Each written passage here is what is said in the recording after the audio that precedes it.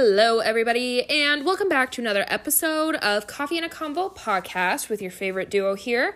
My name is Jenna. And my name is Cameron. And this week, we have the setup for you guys. I am so excited about the guest we got on this week, Dr. Brockmeyer. You guys, she is an OB-GYN and just the most knowledgeable human I think I've ever sat down with in my whole life, next to my dad. But she answered all of our questions so beautifully, and she's just so intelligent and just a real joy to be around too. So I'm really excited for you guys to be here and to listen in. And Cameron really got it. How'd you even find her? I found her on Instagram. I was looking at different business owners and different people in Sioux Falls, and I literally just found her. I don't even know how. I think I was looking at what another business followed, and I found her. I couldn't tell you who it was who was following her, but and then I was following her for a while, and I was like, wow, she is so interesting, so full of knowledge, and we tackled a bunch of different topics for you guys. We got into it, talking everything women's health, from pregnancy to hormones to sex to literally everything. Nothing was off the table in this episode. Yep, and we got nitty gritty. And what's so funny is that you guys know us, we're very open. We'll talk about anything. But it's so refreshing too to just sit down with a guest and just have it all out there. And she just ran with it and was just like, oh yeah, this is totally normal. This is what I talk about every day, and just really get into the questions that I think a lot of people are scared to ask, and even scared to be like, I am having this issue, or is this okay, is this not okay, a lot of things that are just, I think, unknown, and she even says, misinformation is out there, or just no information at all.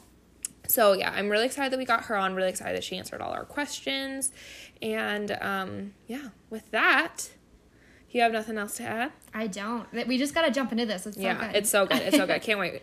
Oh, I will say, wow, I have a quick thing to say. If you guys have any young ears, this is probably not the time, just because we are talking everything with the women's body, whatever.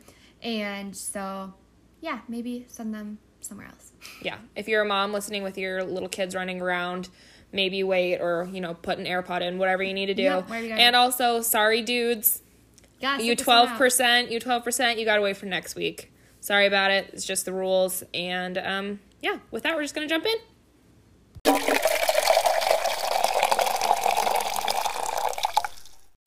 We are so excited to have Kat Brockmeyer here today with us.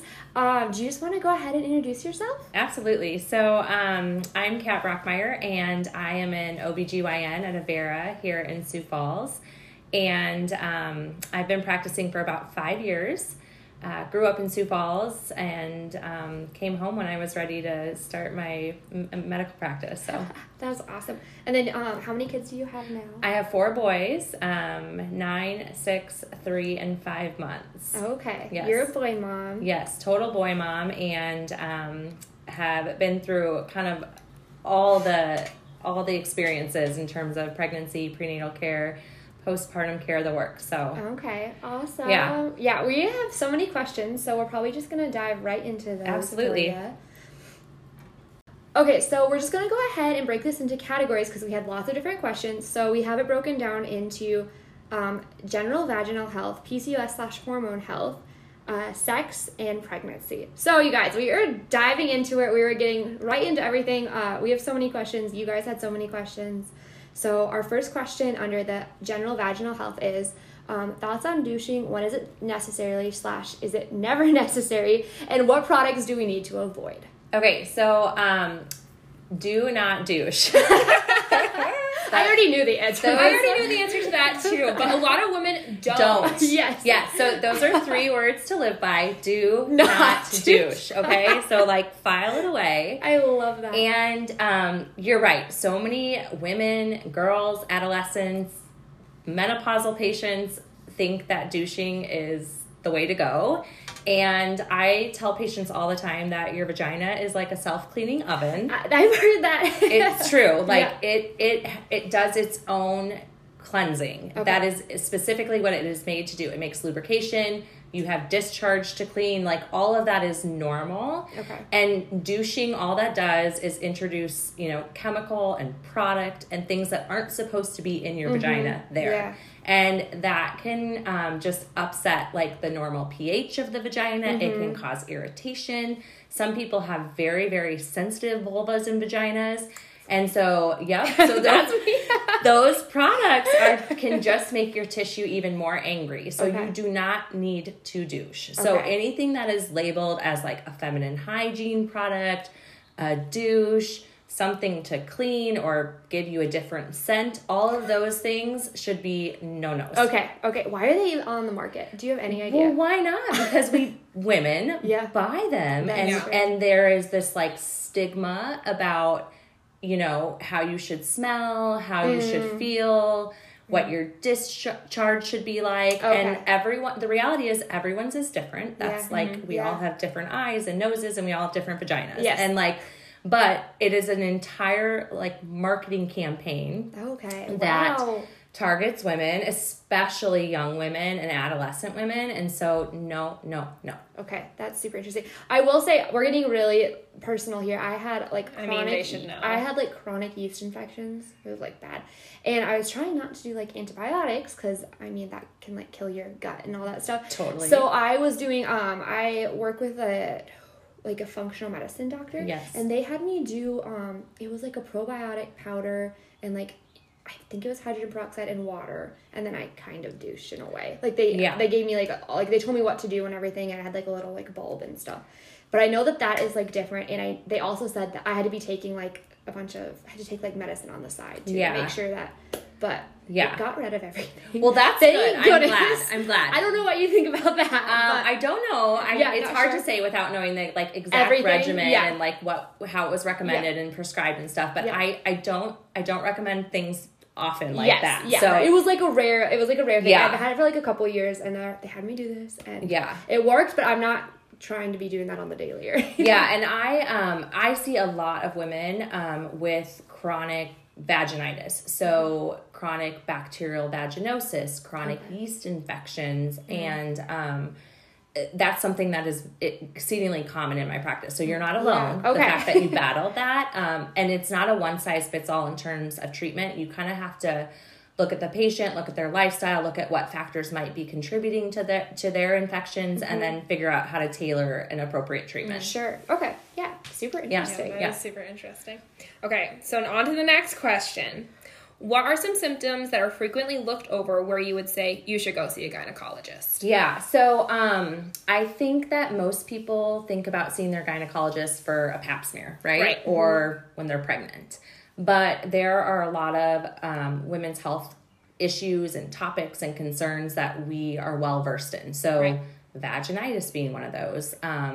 Painful sex. I don't think people speak up enough about that. It feels uncomfortable to talk to someone about your sex life, about if intercourse is uncomfortable, if it hurts, if you're having issues with orgasm or lubrication, all of those kind of things. And I talk about all this. So this is very like personal, but this is my job. So I think that's something that a lot of people don't seek care for, but it shouldn't be painful. And there are lots of ways to help a person who's suffering with painful sex. So maybe it is more of like, sometimes it's a psychological thing, like you anticipate pain and then your body starts to feel pain more so. Kind of like placebo effect almost? Yeah, kind of. Or you've had a traumatic experience in the past and like you can't get past that. Or maybe your muscles are so tight that you would benefit from physical therapy. Like, who knew you can do physical therapy to your vagina? But you can. And a lot of patients benefit from it. Just like we train our muscles and work out our hips and knees and shoulders and elbows, we can do the same for vaginal health. So I think painful intercourse is something, if that's a concern, you 100% should see a gynecologist about that. That is your go-to specialty. And then the other thing is painful periods.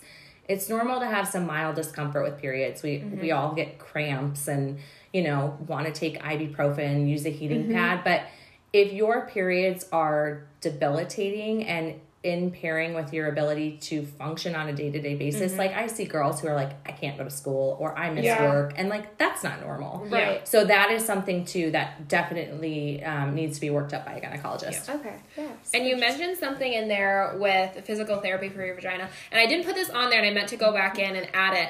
But Kegels. Yeah. Nobody knows what Kegels are. Okay. Yeah. So the thing is, I was talking to some girls at work and they're like pregnant and they had no idea what Kegels were. Yeah. And I'm like, I barely know what Kegels are, but like you're pregnant, you should know what Kegels are. What are Kegels exactly? Okay, so yes, it's true. I can ask someone to like do a Kegel for me when I'm examining them, and all sorts of things happen. A lot of times it's Not the right thing. Not the right thing. So it's like kind of pulling your vaginal muscles. Your vagina is made up of a ton of muscle, and I'm pulling it kind of like up and in.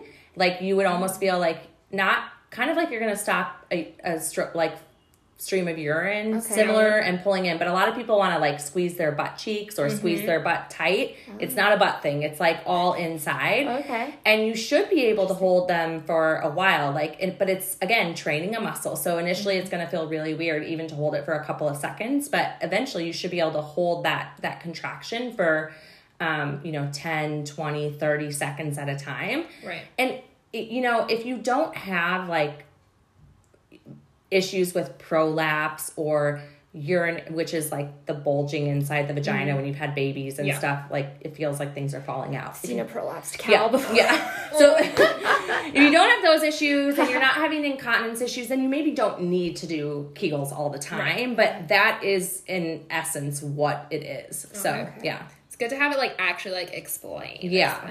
Yeah. That's good. Okay, so what are some of the most commonly asked questions from your patients? So a lot of people want to talk about contraception. I mean, that's something that comes up all the time. Yep. So I do a lot of visits about that. Lots of questions about preconception. So when I want to get pregnant, is this medication okay? What should my partner and I do to try to conceive? How long should I try before I come see you? Those type of things come up. Lots of questions around like lifestyle choices. So, diets, exercise.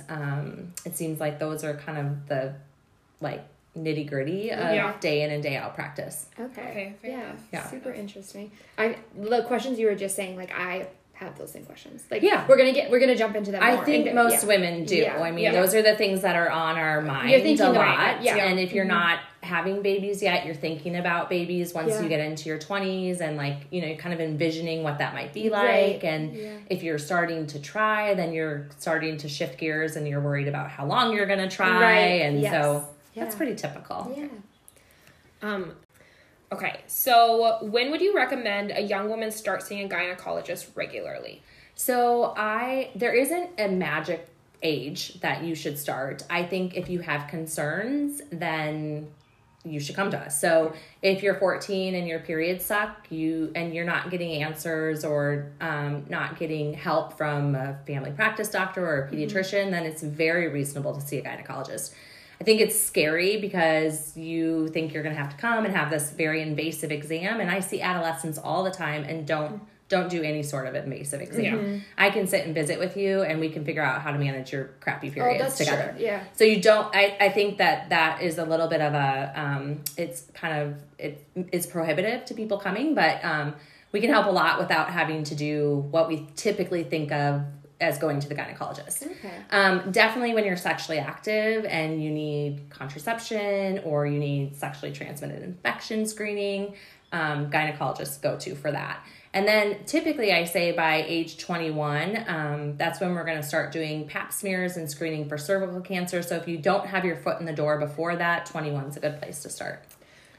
Oh, we both took a breath to ask the question. How often should you be going to get a pap smear? That's not every year, is it? No, it used to be every year. Okay. And then the guidelines over the last 5-10 years have really shifted to kind of a less is more approach. So in your 20s, we screen every 3 years if your pap smears are normal. Okay. So the caveat is normal because we see so many abnormal pap smears, especially in young sexually active women, because abnormal pap smears are linked to HPV virus. Okay. And HPV virus is very, very common. Like 80% of sexually active people have been exposed to it. Wow. So if they're normal every 3 years in your 20s, and we screen more regularly because that's when we're probably more likely to pick up abnormals. And then as you get older into your 30s, 40s, 50s, we recommend screening every 5 years if they're normal. Okay. But I think a lot of people confuse a pap smear with a pelvic exam. And so a pap smear is when we actually place the speculum, like the metal speculum that goes in the vagina, and we take a little brush and we scrape the cervix. And then someone's looking at the cells. It doesn't hurt. I saw your eyes. It's like a crampy discomfort. Have you had that, Jenna? Getting to it. Okay. So we scrape the cells and then we look at them under the microscope and we say, are they normal cells or is there something abnormal and should we follow this up? Now, that is different from a pelvic exam, which you should have every year. A pelvic exam is when I put my 2 fingers inside the vagina and then my other hand on top of your belly, and I'm feeling your uterus and your ovaries and the tissue and the spaces around your organs. Okay. So those are different things. So you can come to the gynecologist and have a pelvic exam but not be due for your pap smear. Okay. And so then also I recommend annual breast exams. So when you come in annually, once you get your foot in the door, you're going to have a pelvic exam and a breast exam, maybe a pap smear, maybe sexually transmitted infection screening, maybe some blood work. So we kind of tailor it based on where you're at.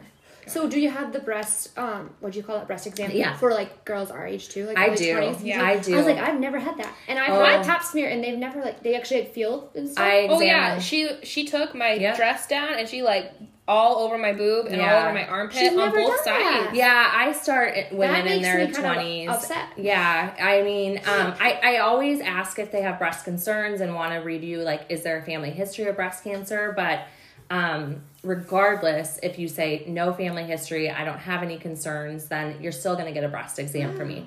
We used to say, like, remember, you guys are probably too young for this, but I remember, like, they used to put out these pamphlets and you could like hang them on your shower and it showed you like how to do your breast exam. My mom had one. Okay, so like put your arm up and then you feel in your armpit and you feel around your breast, and that was like doing your self breast exams. Well, we've kind of gone away from saying you need to do a self breast exam every month and instead saying like you need to have general breast self-awareness. So like know if something doesn't feel right, know if you're putting on your bra and something hurts, know if your skin is changing, and bring those things to someone's attention. But regardless of that, I still do a breast exam annually for a woman. Okay. Wow. So I actually just went to my very first big girl physical with a gynecologist. So funny, it was like yesterday. And literally just yesterday. And I asked her, and she did my breast exam, and then I was like, when I called the lady, I'm like, I'm supposed to, I'm 22, I've been putting this off for a year, like I'm supposed to get like the full thing. Anyway, and I went in, and they like asked all the questions, whatever. And she was like, okay, so you've never been sexually active? I'm like, no. And she's like, okay, so like you haven't had intercourse, you haven't had like any sexual contact at all. I'm like, nope, nothing. Like no one's been poking around my vagina except for myself. And she's like, okay, well, that being the case, your periods are normal, whatever. She's like, a lot of people wouldn't recommend this, but she's like, I don't want to be all invasive in your space when you're so low risk. And so she sent me away without like anything. And she said, come back to me next year. Okay, so I'm glad she did your breast exam, and we're not going to name names, but there's a lot of data to say that you should do a pap smear at 21 regardless of sexual activity. So that means a 16-year-old who's promiscuous and had several sexual partners, don't pap them because of that. And the 23-year-old who is not sexually active still warrants a pap. And that's why we come together on age 21. And that's when screening should start. So, so you need to change your doctor. You are definitely low risk. Like you probably have obviously never been exposed sexually to HPV or STIs. But I still would kind of start your screening because that's when it's recommended. Well, aren't you checking for other things besides just that? Yeah. So, I mean, a good visual of the cervix. Sometimes there's like polyps and lesions and things there that have nothing to do with like your pap smear that we might see otherwise and feel.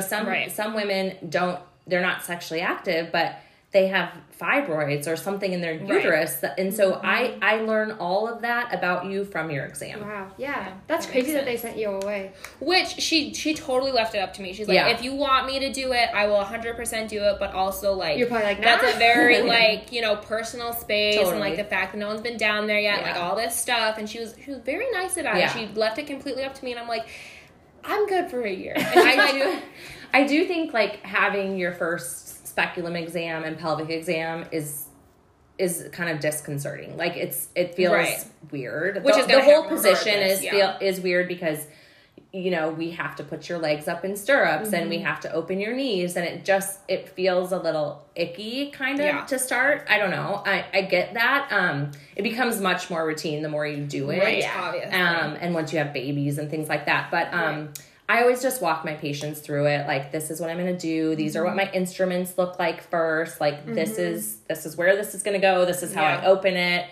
You're going to feel my touch on your thighs first. Like, please tell me if it hurts. Like, just to kind of clear the air and make sure they're comfortable with the exam. Yeah, that's awesome. Yeah. Okay, moving into our next segment, PCOS/hormone health.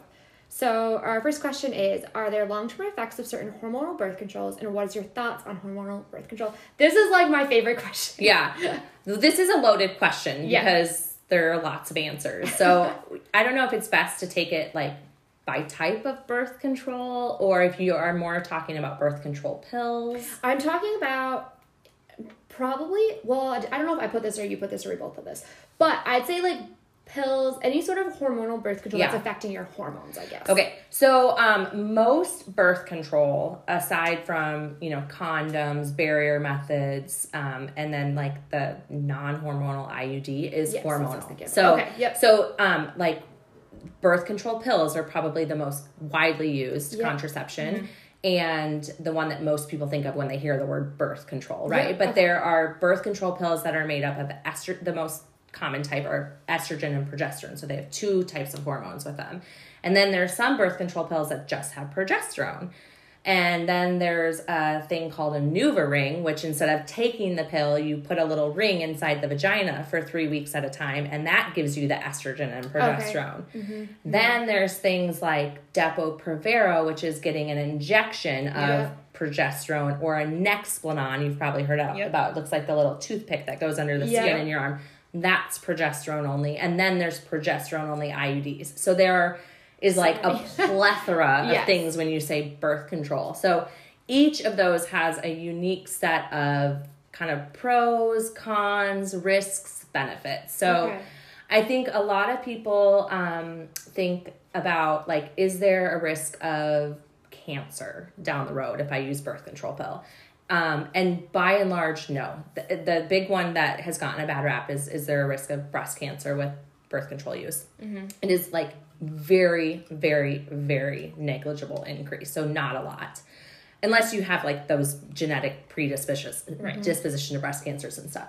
And then actually birth control pills are very protective, and women who have used them have lower risk of things like ovarian cancer and uterine cancer. But like general side effects of a birth control pill, a slight increase in blood pressure. So if you're a patient who has high blood pressure or you're on blood pressure meds, not the best option for you to be on a birth control pill. You should visit about other issues. If you are a patient who smokes, birth control pills slightly increase the risk of heart disease and stroke. So does smoking. So you put the two together, not a good combination. So there are potential risks that are unique to each type, and that could have downstream, like, long-term health effects. But it's like a really wide conversation. So ask me specifics. Okay, so specifically, can there be issues with, like, getting pregnant after being on the pill? No. Okay. No.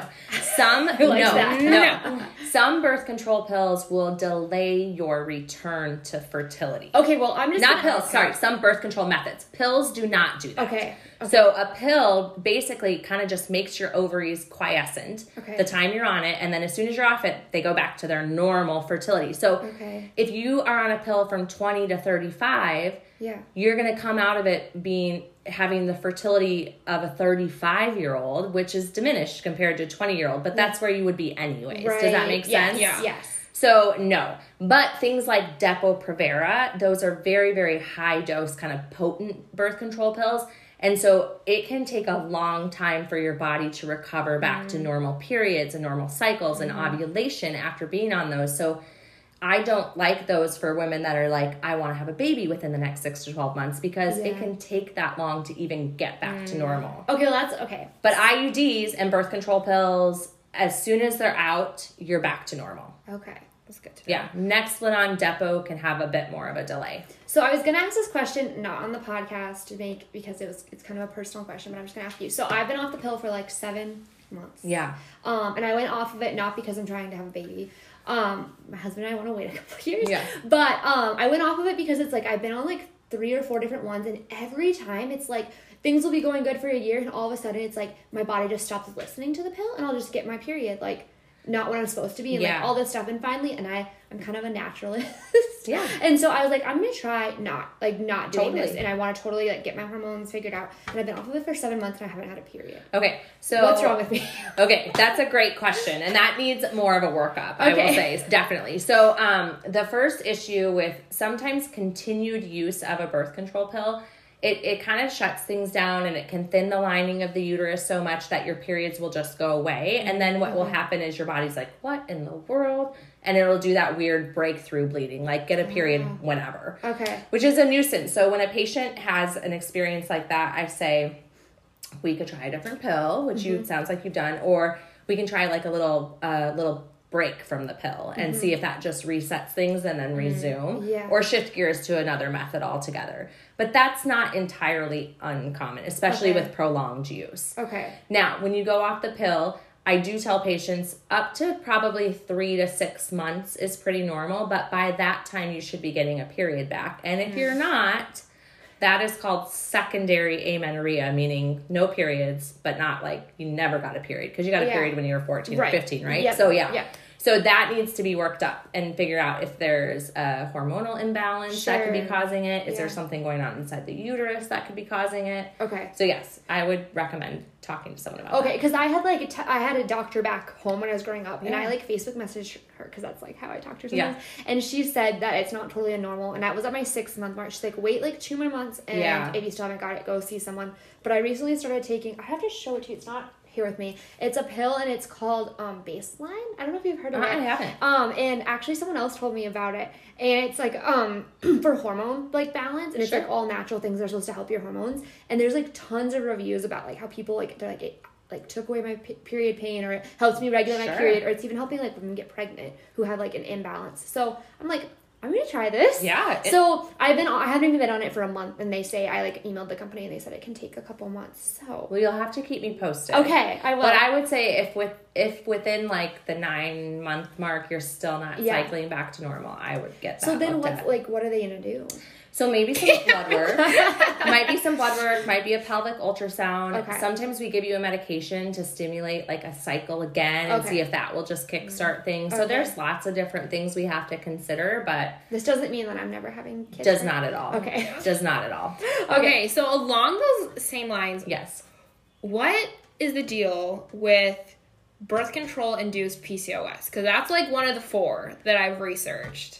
Tell me more. Okay, so the Blonde Files it's a podcast. Yeah. And the Blonde Files did a whole episode on like PCOS, hormone health, whatever, and they went through all like the different kinds of like, there's like adrenal fatigue PCOS, insulin resistant PCOS, and then they talked about birth control induced PCOS. And honestly, I don't have that. I have insulin resistant PCOS, so I didn't remember all that much. Sure. But is that like a thing, or that is not something I'm familiar with. Okay. So I kind of think about PCOS I tend to think it's more of a spectrum disorder. So like it's exceedingly common, probably 15 to 20% of women. So 1 in 5 have some form of PCOS. It's very, very common.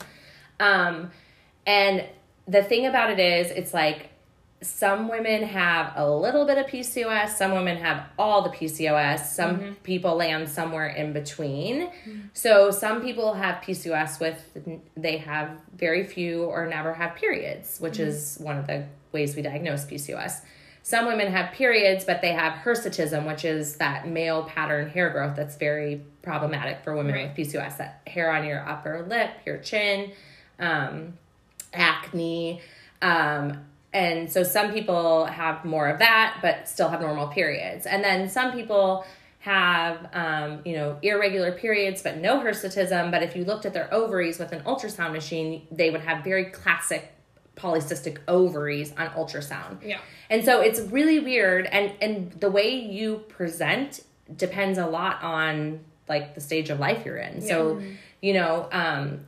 there used to be this very stereotypical picture of like classic PCOS, like this very round, heavy person with like acne and male pattern hair. And like, that's not true. There are a lot of women who are very thin with PCOS, and there are people who are average weight with PCOS, and then there are obese people with PCOS. So I don't tend to look at it in terms of those 4 subtypes that you talked about. The reality is PCOS is a hormone imbalance. Yeah. And so it is, all of us in this room have testosterone. We have estrogen, we have testosterone, we have progesterone. That's what our bodies make. But it is an imbalance where women with PCOS have more androgen production, which is testosterone, than they do compared to like female dominant hormones like estrogen. And that imbalance affects how your ovaries function. That imbalance is what causes all of that like male pattern, more acne and sweat and hair growth, and causes your periods to be irregular and infertility to be an issue. With that same hormone imbalance comes a lot of what we call metabolic syndrome for a lot of women with PCOS, which is abnormal triglycerides and cholesterols, high blood pressure, that central obesity, like carrying weight in your tummy, insulin resistance, huge. So it's, and like tailoring treatment for PCOS really depends on how the patient's presenting, like what are their biggest concerns, and then like what are their goals. Like, are they struggling because they're getting a period every 4 months, but when they get it, it lasts 3 weeks and it's heavier than hell? Like, we got to address that issue. Yeah. Or do they have PCOS that they went off their pill that had worked great for them forever, but now they're not doing their periods and they want to get pregnant? Like, how do we address that issue?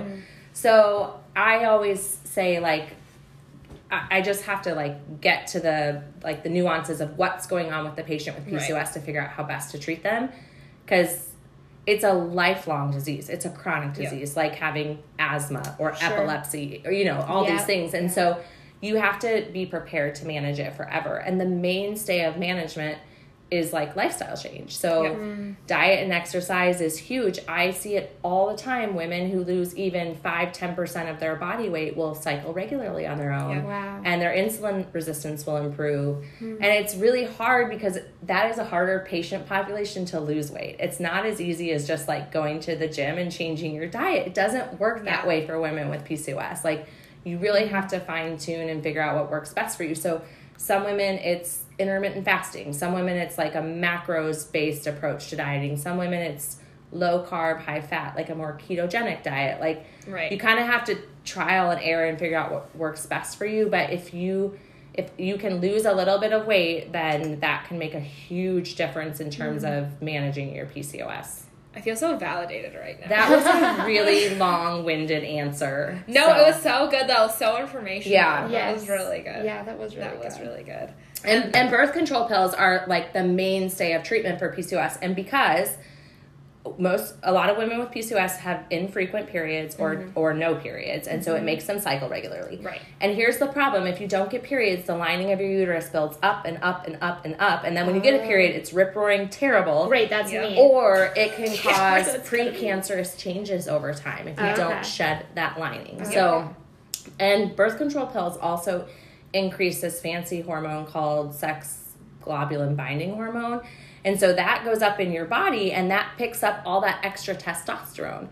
So women with PCOS who are on a birth control pill, their acne gets better, their hirsutism gets better. So it has all these different ways of battling the problem with PCOS. That's very interesting. Does that make sense? That makes sense. Totally. What are your thoughts? I know I creeped your Instagram very thoroughly. And this might actually be one of the next questions, and I might be jumping down a little bit. Sure. What are your thoughts on spironolactone? Oh, yeah. So Well, it comes with side effects, and I find that side effects are pretty limiting. I do have a handful of patients who use it. So that is like an anti-androgen medicine that we use. It's like it helps take care of the hirsutism, those symptoms of hair growth. And so if a patient's really bothered by that, I'm always willing for them to try it. It's kind of the one that is the most widely spoken of and most widely known of. But, it causes like, some diarrhea, some nausea, some headache, some dizziness, lightheadedness is something that I hear a lot about. And so if you can't take it and tolerate it, it's probably not worth it. I do have patients who take it and feel like it helps them a lot. And so it's very reasonable. Yeah. Yeah. Okay. Well, I used to take it, and now I don't anymore for all those very reasons. Yeah. It's one of the, so metformin is another medication that women will be prescribed often with PCOS. And I don't use it as a mainstay of treatment, but if you have any sort of insulin resistance, so you have an elevated A1C, or you have an elevated fasting glucose test, or we've done a glucose tolerance test where we give you a load of sugar and we really see what your glucose is due to see what your insulin is doing. And there's any degree of insulin resistance, then metformin is a great medication to help combat that. But the problem with metformin is it also comes with a ton of side effects, and they're often very prohibitive to patients using it, especially GI upset. Patients are like, I couldn't stop with diarrhea. That's all I did. And who wants to do that? Yeah. So sometimes it's better just to shift gears and try to work on the lifestyle changes to get there. Right. And with that, next question, a little bit of a selfish question, because like I said, I do have PCOS. What, in your opinion, is one or two things women can add to their everyday routines to help their hormone health? Yeah. So that's a good question. I think maintaining a healthy body weight is huge. Our ovaries respond to that. Our hormones that come from our brain that stimulate our entire reproductive system respond to that. So well-balanced diet and good exercise routine is huge for hormone health. That's super. That's it's like bread and butter. I wish there was a magic pill or a magic diet, but everyone has to find what works best for them. But that, I can't get over that enough. And I know that's sometimes annoying for patients to hear, but that is the basis to taking care of ourselves 100%. for all the issues that come up in life. Heart disease, lung disease, dementia, bone health, all of that can go back to taking care of yourself and maintaining a healthy body weight.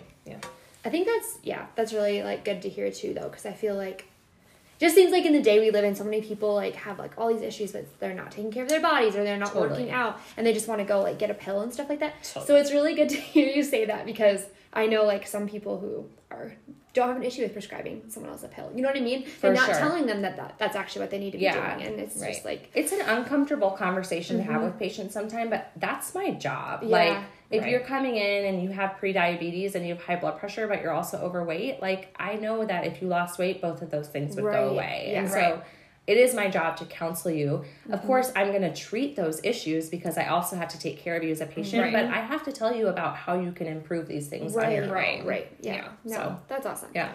Okay, so do you think issues like PCOS and endometriosis are becoming more and more common, or do you think women are just getting diagnosed more often than they used to? I think it's probably a combination of things. I think women have really taken control of their health, and we're empowered, and we have social media, and we have resources at our fingertips, and we're hearing someone's story, and you're like, man, I have that story, and so we're seeking care.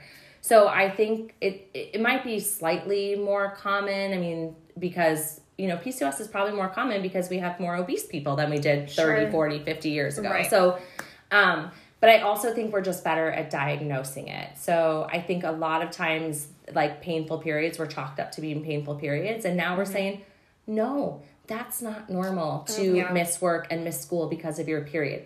It's not normal to not be able to have intercourse because it is so painful in one spot. When I hear those things from a patient, I go ding, ding, ding, does this patient have endometriosis? Whereas in the past, someone might have been suck it up, you're fine. Yeah, it's your period and sex hurts, Now I think we're saying, no, that's not normal. Let's investigate. Let's figure out what we can do. So maybe a combination of things. Yeah, okay. For sure.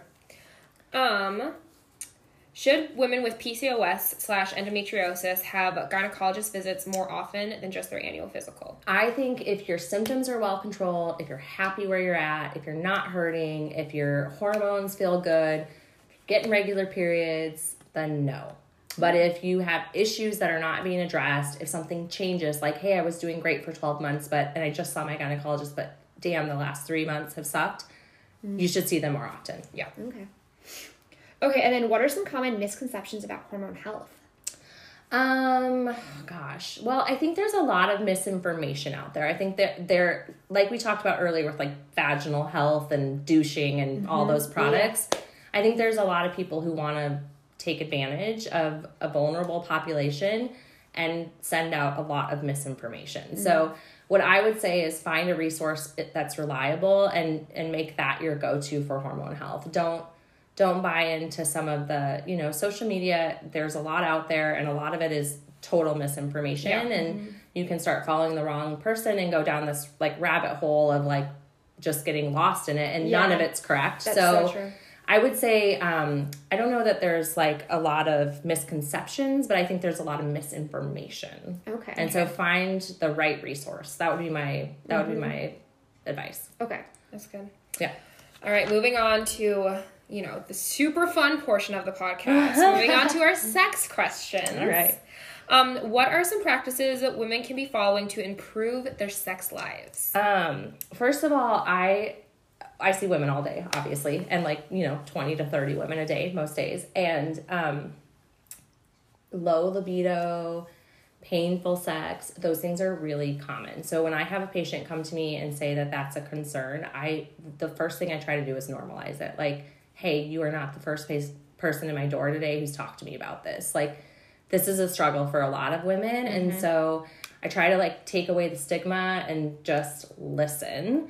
So I think that we're so busy. We're busy being moms. We're busy with careers. Like sometimes it's just not dedicating enough time to intimacy. And so carving out time for it, I think is one of the best pieces of advice I give women.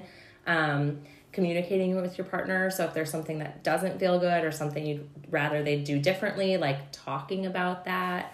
If you're having really big issues, or is there an issue with, an underlying issue? Is there depression? Is there things like that might be contributing? How can we address those issues? Do you need to see a psychiatrist? Do you need to see a counselor together? Do you need to see a sex therapist? There's sex therapists in town who work with couples. So Oh, that's cool. I didn't know that. I think communicating is probably the one piece of advice I would give to, to women struggling there. Yeah. Okay. That's good. All right, this next question is hilarious. Okay, it's great though. Pull-out method. Many use it. When used correctly, how effective is it? What are your thoughts? So I wouldn't use it myself. I wouldn't recommend. I wouldn't rely on it. The data would say it's about 80% effective, which is surprisingly high, but that means 2 out of 10 times it's going to fail. Not really a risk I want to take. So there are better methods. Cameron laughing. There are better methods. That being said, I know people who use it, so that's hilarious. Yeah, for sure. Oh man.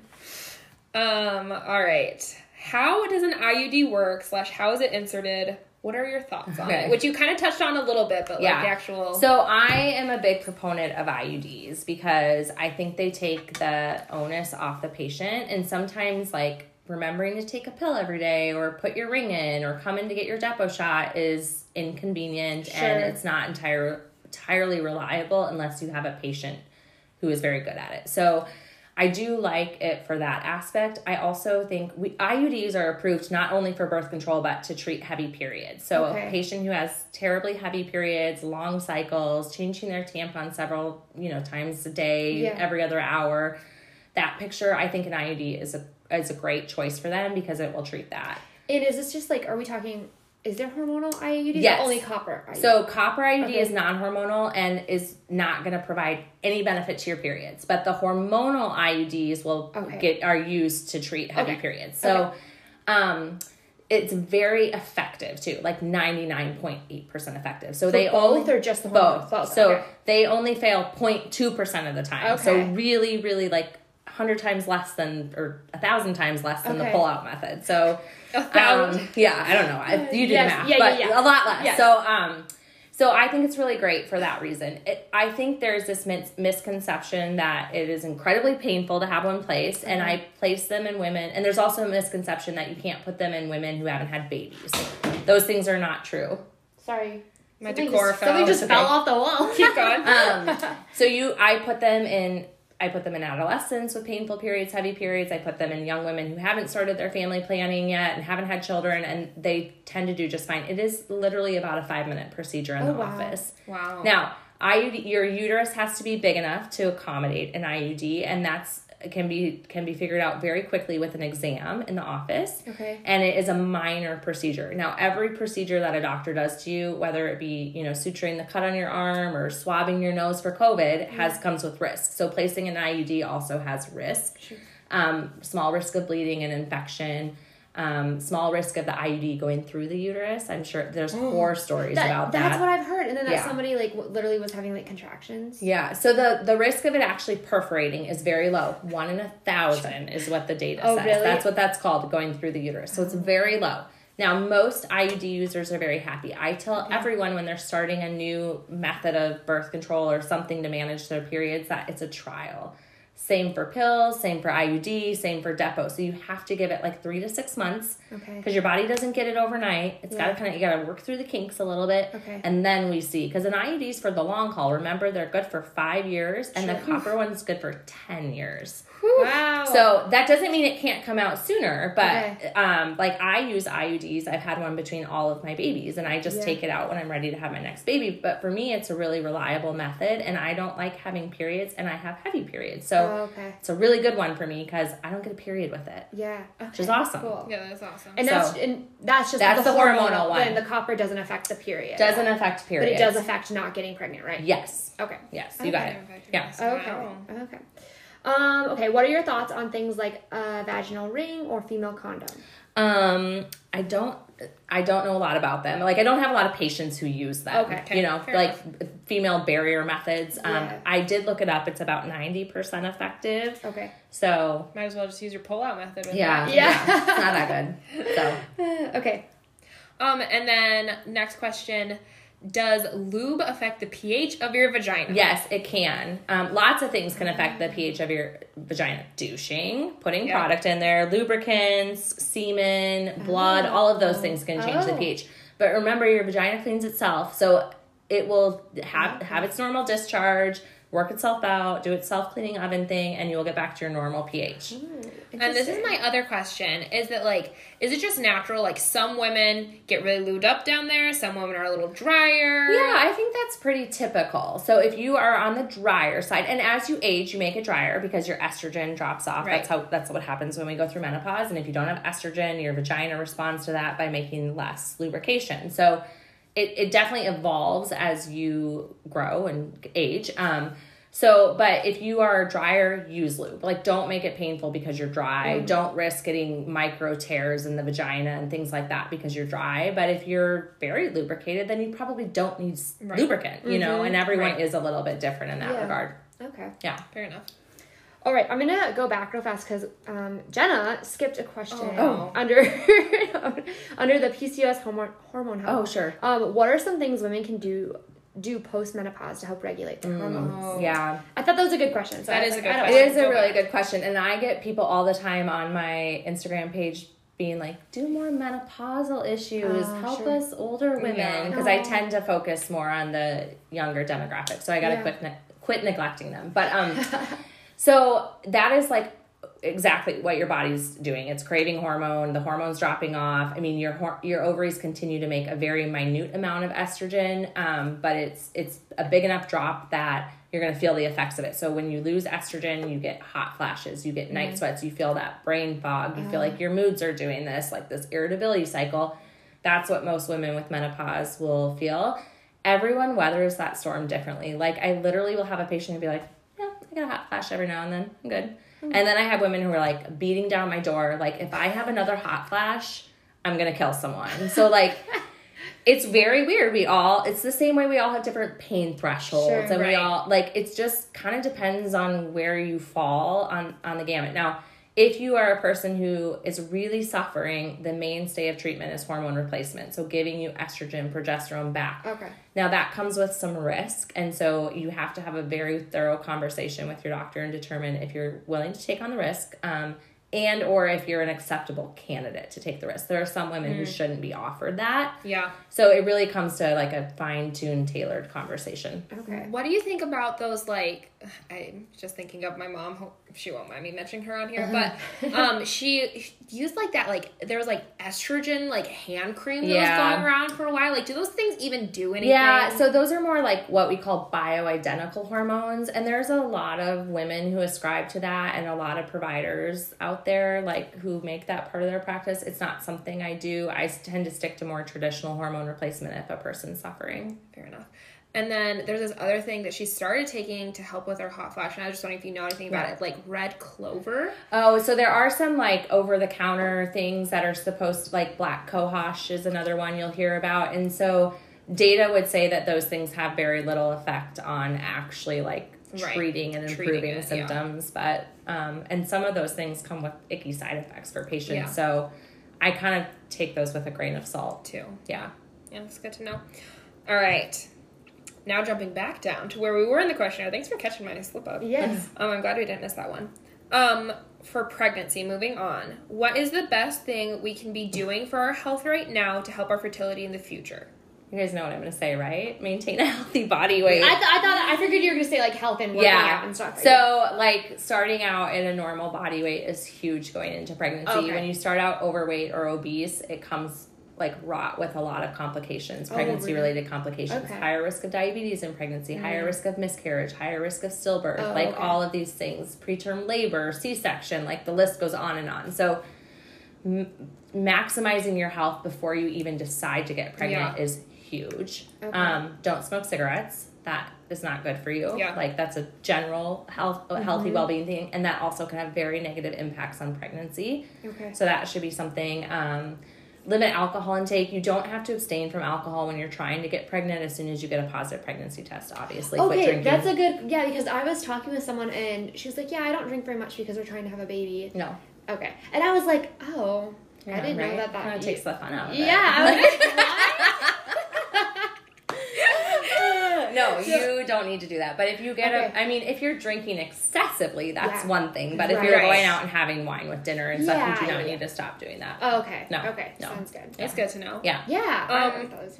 Also, so follow-up question from that question, specifically women with PCOS or endometriosis or other hormone issues. Is there extra precautions, steps, practices we can be doing? So, kind of the same applies. Here's the deal. If you have PCOS and you don't cycle regularly or you have severe endometriosis, you probably are going to have some degree of infertility. So getting your foot in the door early to like establish what the timeline is going to be for you and how we are initially going to treat this if we do run into infertility. There are a lot of women with PCOS and endometriosis who don't struggle with that, but the vast majority have some degree of it. And so I think just making sure you kind of are prepared for that one mentally, your partner's prepared for that, and that you have a good relationship with someone who's going to help you. Right. When that becomes a struggle. Would you say that, this is me asking another selfish question, but Cameron's got to ask a few, so I could ask. So pretty much I got diagnosed when I was like 16, so a hot while ago. And I've been doing a lot of research and a lot of work to make sure that I can have babies in the future. Yeah. And I get a regular period, so do you think that that's pretty good? That's good. Okay. So I say, regular periods, like meaning not every 60 days, but every 26 to 40 days, pretty regular. And if it's cyclic like that, that is a very good predictor of ovulation. Lit. Yeah, great to know. Yes. So you're good. Okay, and then any tips or tricks for those trying to get pregnant?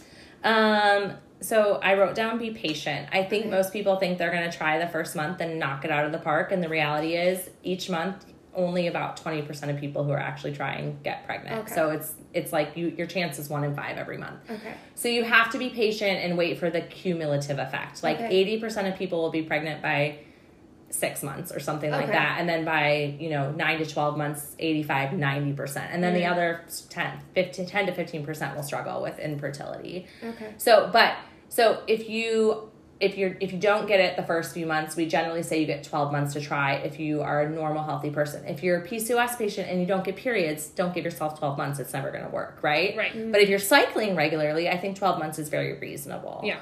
So if you're older, if you're over 35, we say 6 months because your window to get pregnant has already narrowed that much because our fertility naturally declines as we get older. Sure. Right. Okay, and then I had another question. What was it? Oh, yeah. How many, I've heard people say that there's only so many days during the month that you actually, can get pregnant. Totally. Is that so how many about is it? Okay, so it's, you ovulate, once each month, right? Okay, so which is typically mid-cycle, but everyone ovulates a little bit differently. So that depends on the length of your cycle. So if you cycle every 28 days, you're probably going to ovulate on day 14. And the first day of your cycle is the first day you bleed. So that's how you track those days. Okay. If you have a 32-day cycle, so you get your period every 32 days, you're going to ovulate on day 18. Okay. So timing wise, and that's why those apps that you can use to track your periods are really helpful because they're putting all of that legwork into counting, adding, and subtracting there for you. And, so and they're giving you kind of a window. Okay. And so what I say is during that fertile window, you should be having sex every other day because that's going to cover basically putting sperm there before you ovulate and getting sperm there after you ovulate and somehow making it happen. Get the so egg a little and the before, sperm a little bit together. after. Because sperm can live in your reproductive tract for 5 days. That's crazy. I've heard Yes, that. and eggs don't live that long. weird. So you want some there when the egg comes out, and in case you missed it before, you cover your bases Gotcha. afterward. Does that make sense? Yes. Yeah. So that's why they say every other day. So how many? I've looked at those apps. I'm just can't remember. About how long is it that you are fertile? For? They usually will say they'll give you a 5-day window. Yeah. So so there's 5 days. So yeah, it's pretty good chance. But you really are only ovulating. That is a moment in time. But then the egg will be picked up by the tube, and then the sperm will be there. So there's probably a 12 to 24 hour window that you can actually fertilize.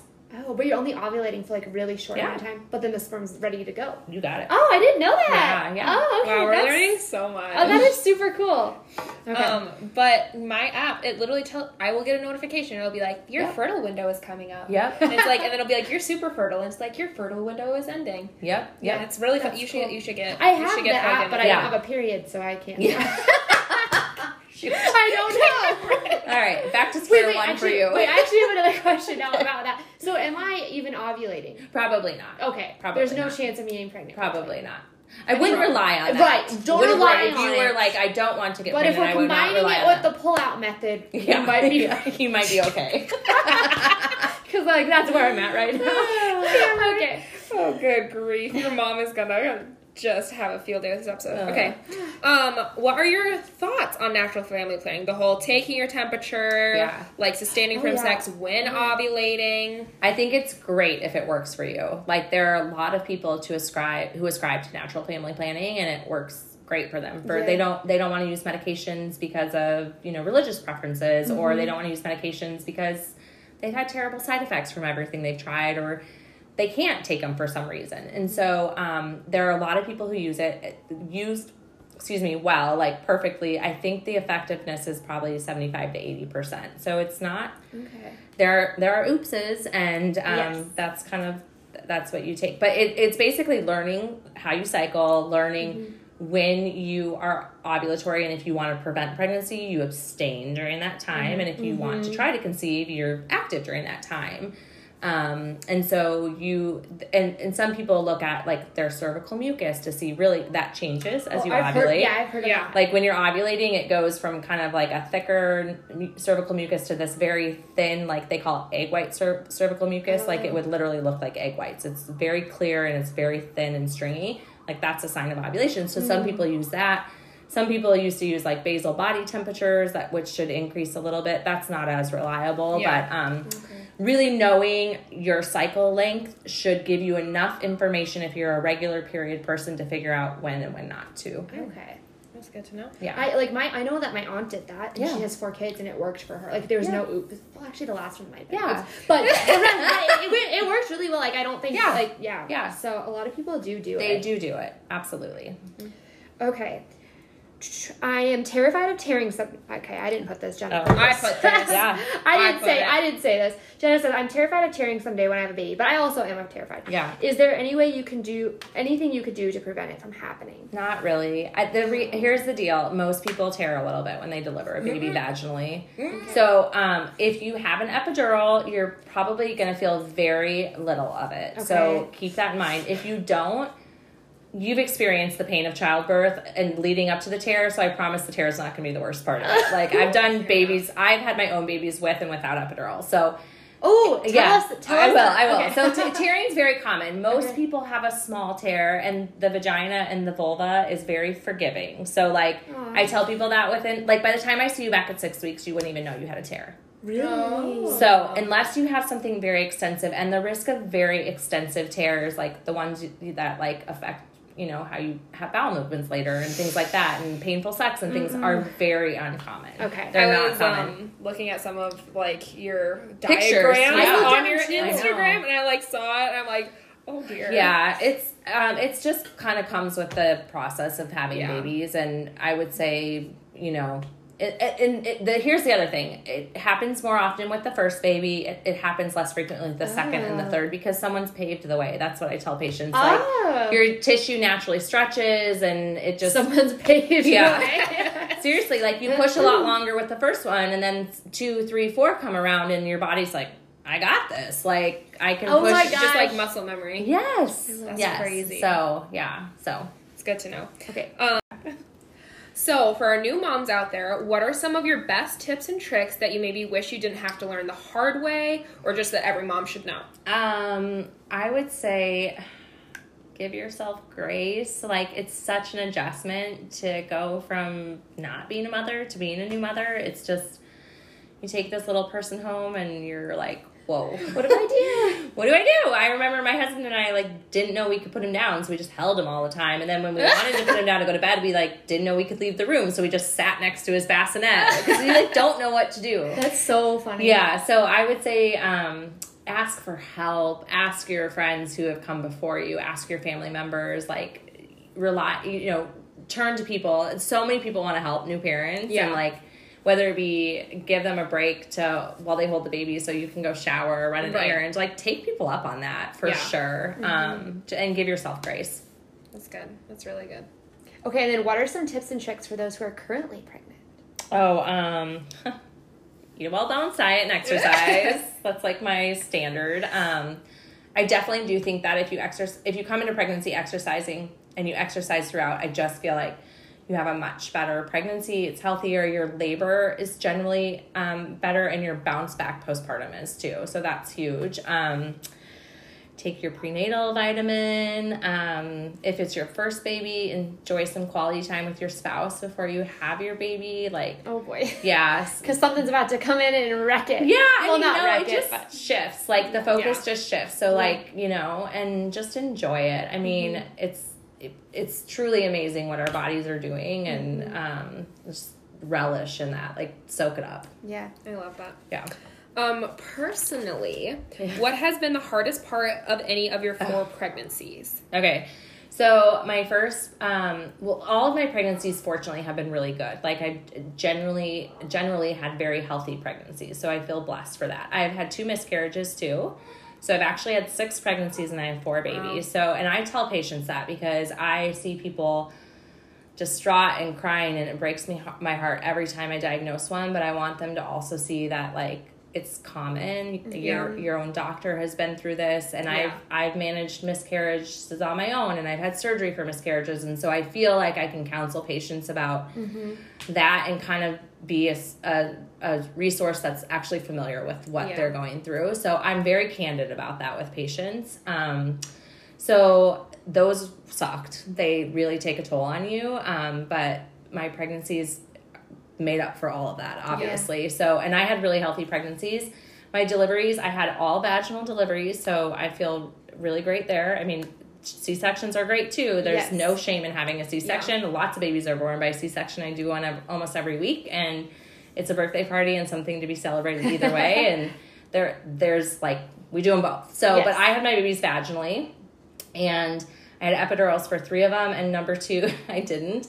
And just because I think I was a resident, I kind of wanted to know what it was going to be like. And I had like labor and delivery nurses who were like, you can do it. And so I was like, okay, I'll do it. And it was hard, but I'm in awe of women who labor unmedicated because Really? it is incredibly painful, but there are people who make it look like it's a walk in the park. Oh my gosh. Yeah. I can't Like, it's believe... incredible to see them. It's fascinating, and they blow me away every time. Well, it's so cool that you have so much firsthand experience too. Yeah. You know, even as you said, you know, you've gone through a couple of miscarriages yourself, and the fact that you've just been you can speak into everything firsthand, and I think that's like really incredible. You haven't just done the research and read the books and done the classes and yada yada. Sure. But nope, you've been exactly where they've been sitting before. Which is like why I chose this specialty, because I remember when I was learning about it and on my clinical rotations doing it, I just felt like I connected with it. Like I loved my own mentors and stuff who had that relationship with patients. I could just see it was so meaningful, and I feel like my own providers who have delivered my babies, who are now my friends and partners and stuff, have just been so instrumental and like the biggest part of my life. Yeah. And so I want to have that with patients. I hope my patients feel that way about me. Like it's incredible. I get to be a part of like, seriously, one of the biggest moments of people's lives. Yeah, every that's day so when I true. deliver So babies. cool. Yeah. Very, You know, very true. whether it's their first or their 5th, it's always a magical moment. And my field does come with a lot of, you know, sadness and upset, like miscarriages and pregnancy loss and things like that. But for the most part, it's really happy medicine. That's So it awesome. fills my cup. So how often do you say like people are doing it unmedicated on purpose? Like not like that. Actually, a lot. Really? Yeah, it's actually a lot. I would say, especially in the Midwest, it feels like a lot of women, they're just hardcore, and they do it beautifully. So wow. I would say it's probably 20 to 30% without an epidural. Okay. I would say more get epidurals than don't. Okay. But there are some who do it flawlessly, and it's incredible. How? I just could not. It's even incredible. My mom did all of hers Yeah, without it totally. because she had to. Yeah. She's like, I didn't have an option. Yeah. That's crazy that you had the option and you didn't. Like, And you guys, it was a little bit horrific for me. I mean, like, the next I'll be two, then completely you went honest. ahead. Like, it was. I mean, my husband delivered him. That was intentional. Wait, what? I was a resident, and he wanted to do it, and so they were like, "Sure, we'll help him." But then I didn't have an epidural, and Wait, your husband is not a doctor. No, he's a business person. I think we all were like, yeah, that's fine, we'll help him. And so, but I didn't have an epidural, and so then when like the moment came, I was like a crazy person. Like, Oh my god! It's like on the movies when you see him like total swearing, movies. screaming. Yeah, at my poor husband who was like trying to deliver our baby, and like so it was and doing this like sweet thing, and you just turn into a monster. It became very dramatic and somewhat traumatic. But honestly, like even looking back on that birth experience, it's like a story now that I get to tell, and it brings a smile to my face. That's crazy. Yeah. Okay, here's a question that a listener sent in. She says, I'm switching to a midwife this time around for number 3. Will my OB be mad? No, we will not be mad. So I tell patients, like I get patients who come to me who have seen a partner before or seen a midwife before or seen a family practice doctor, and I get people who leave me to go to someone else. And here's the deal. Like, you have to go to whomever feels right for you. Like, it has to be a fit. It has to be someone you trust. It has to be someone you can confide in. It has to be someone that you feel like has your best interest in mind, is going to take the best care of you possible and your baby. So no, not at all. Okay, Go ahead. No. I was going to say, I have another question that literally just came to mind. And I've heard so many people tell me this, but once again, it's like nobody who was like educated, so I want to know your opinion. They say, people are telling me that you shouldn't be giving birth laying on your back, but be doing it on all fours. Tell me more about that. So most people give birth on their back, but and that, again, if you have an epidural, it's very hard. Your legs are dead weight, so it's very hard to birth in other positions. So a lot of women birth on their back with their legs up, like what you see in the movies, because they have an epidural. They have to. But women who don't have an epidural, I'm happy to deliver their baby in whatever position is most comfortable for them. Are you just like, you do you? Not on the toilet dying. or something, because it gets really hard to catch a baby that way. But like, if you want to be on all fours, or you want to be on your side, or you even want to stand up and push the baby, baby down. Like, I'm comfortable with that. And then can that help prevent tearing? Because I've heard people say that too. You know, a little bit. Like, again, if you're going to tear, you're probably going to tear. Here's the best way to prevent tearing.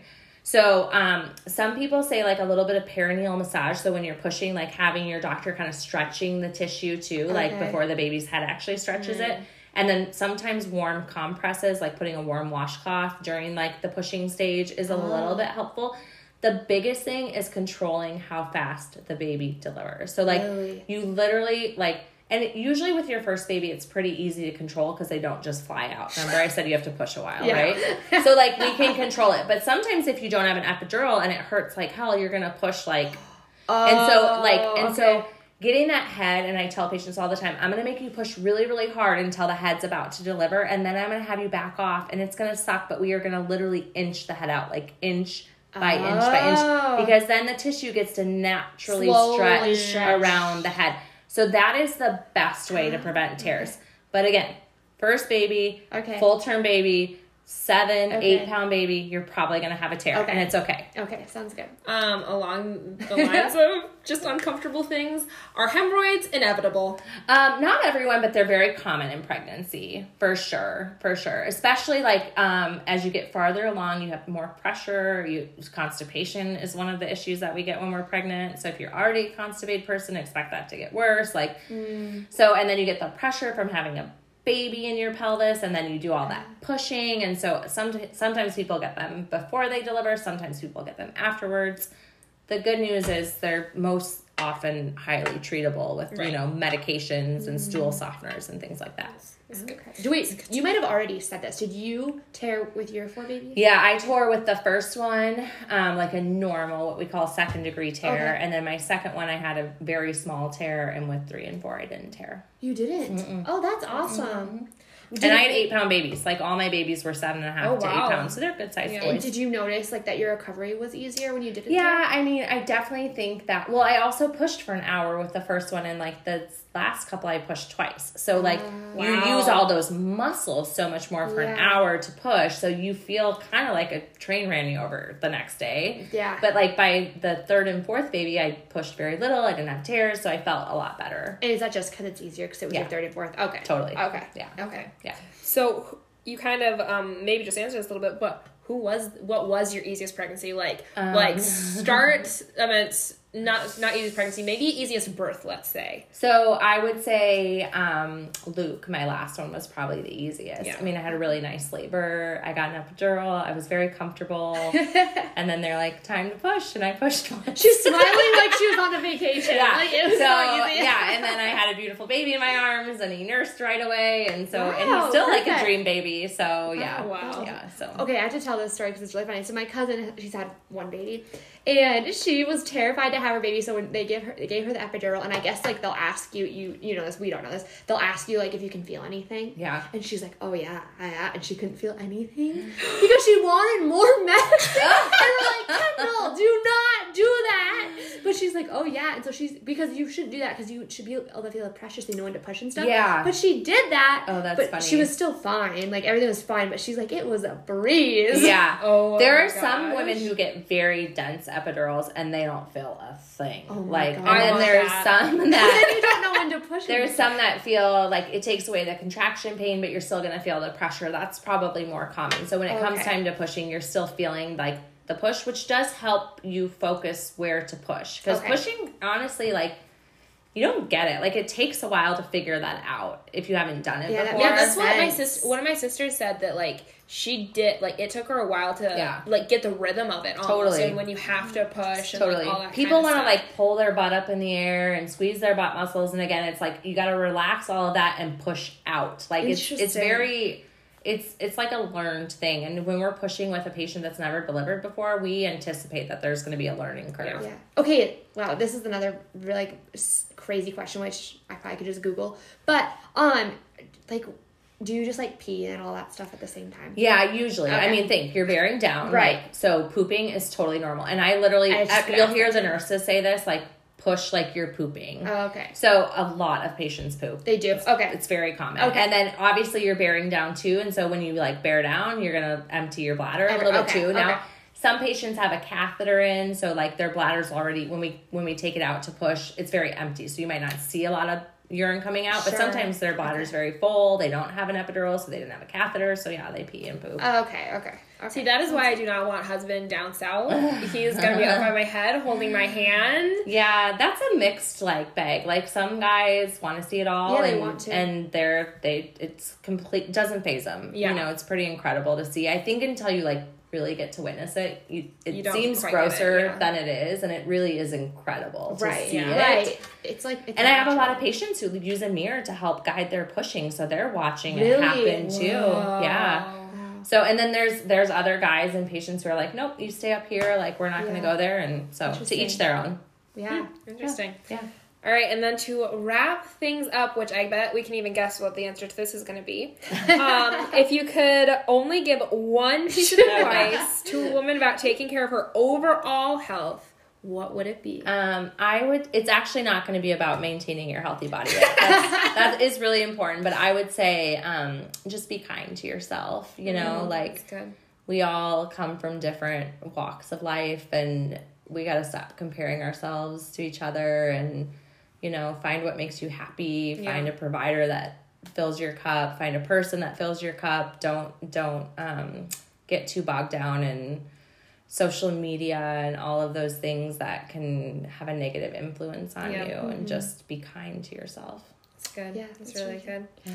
All right. Well, do you want to tell everyone where they can find you? Yes. Okay. So well, if you want to see me as a patient, I work on the west side of Sioux Falls at Avera, the Family Health Center at 28th and Marion, and I also have an Instagram page called SD Mom Doc that I would love people to follow along with. I try to put out resourceful content and do a lot of Q&As so people can just like hit me up with whatever's on their mind. And I don't give a lot of specific medical advice, but I try to kind of tailor it and keep it general. So, and it seems like people really love that segment that I do and think it's really fun. So I'm going to continue to do that. And I do a lot of live interviews with other providers. So I did one recently with an anesthesiologist talking all about epidurals. Oh, okay. And I've done one with a pelvic floor physical therapist to talk about how physical therapy can help your vagina. So like, what made you want to start the Instagram page? So, I mean, I like to educate. That's a passion of mine.